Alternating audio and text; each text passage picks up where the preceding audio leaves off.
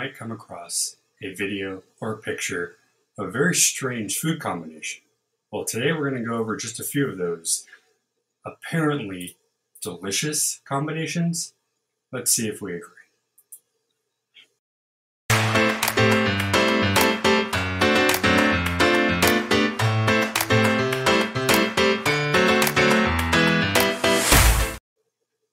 Good morning, everybody. My name is Rob. This is Everyday Heroes, and something we love talking about here, whether it's in class or just for fun, it's food.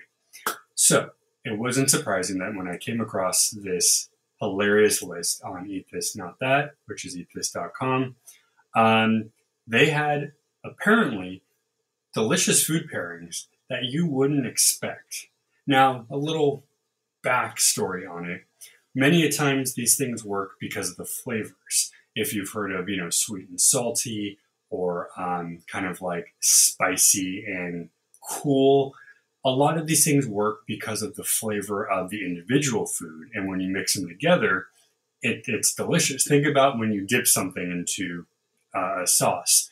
For instance, the kind of sweet, acidic flavor in a ketchup, or I guess a mustard for that matter, being dipped with a French fry is delicious. Why? Because the salt and the acid, while separate, are, they're okay, they're fine. But together, they make a flavor explosion, if you want to say that. So let's just go over a few of these things. Number one on their list is ice cream and French fries.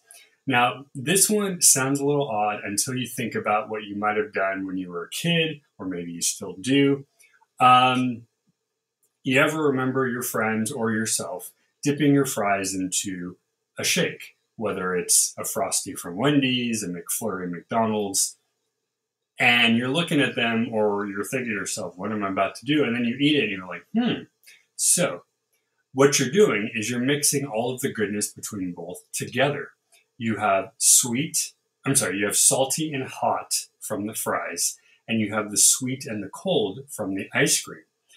There's no truth behind who started this whole idea or why it was invented, but apparently it works well.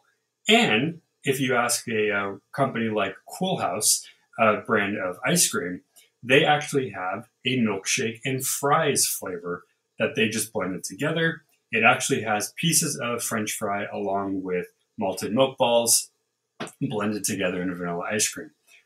I still am not a super fan, but considering some of the other ones that I have read or I have heard of, this isn't the weirdest. You go to a fast food place, you get fries with your meal, and you get a shake or you get ice cream.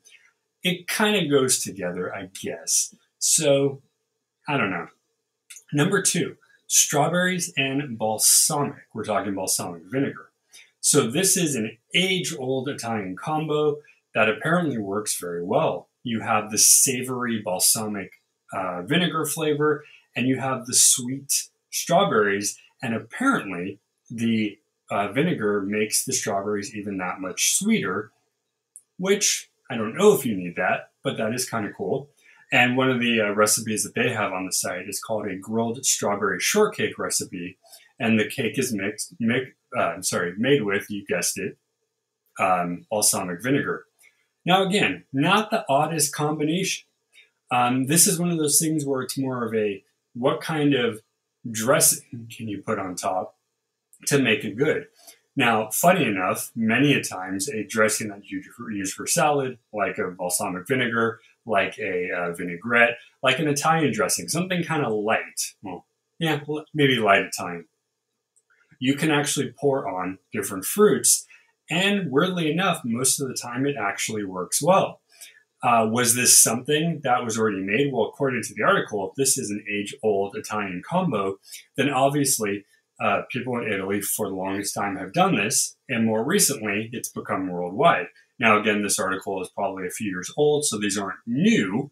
Well, I guess none of them are new. But again, it's fun to kind of look in and see. Now, number three. This is one that I see on Food Network all the time. It is chocolate and chips. Not chocolate chips, but chocolate and chips.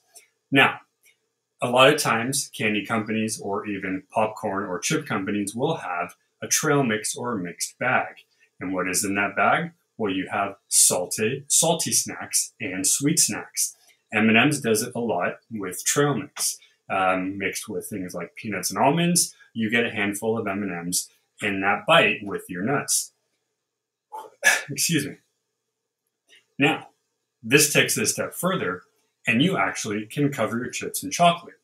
The recipe is actually pretty easy to do. You melt some chocolate, you dip your chip, or at least part of it, because you want to have something to hold on to, right?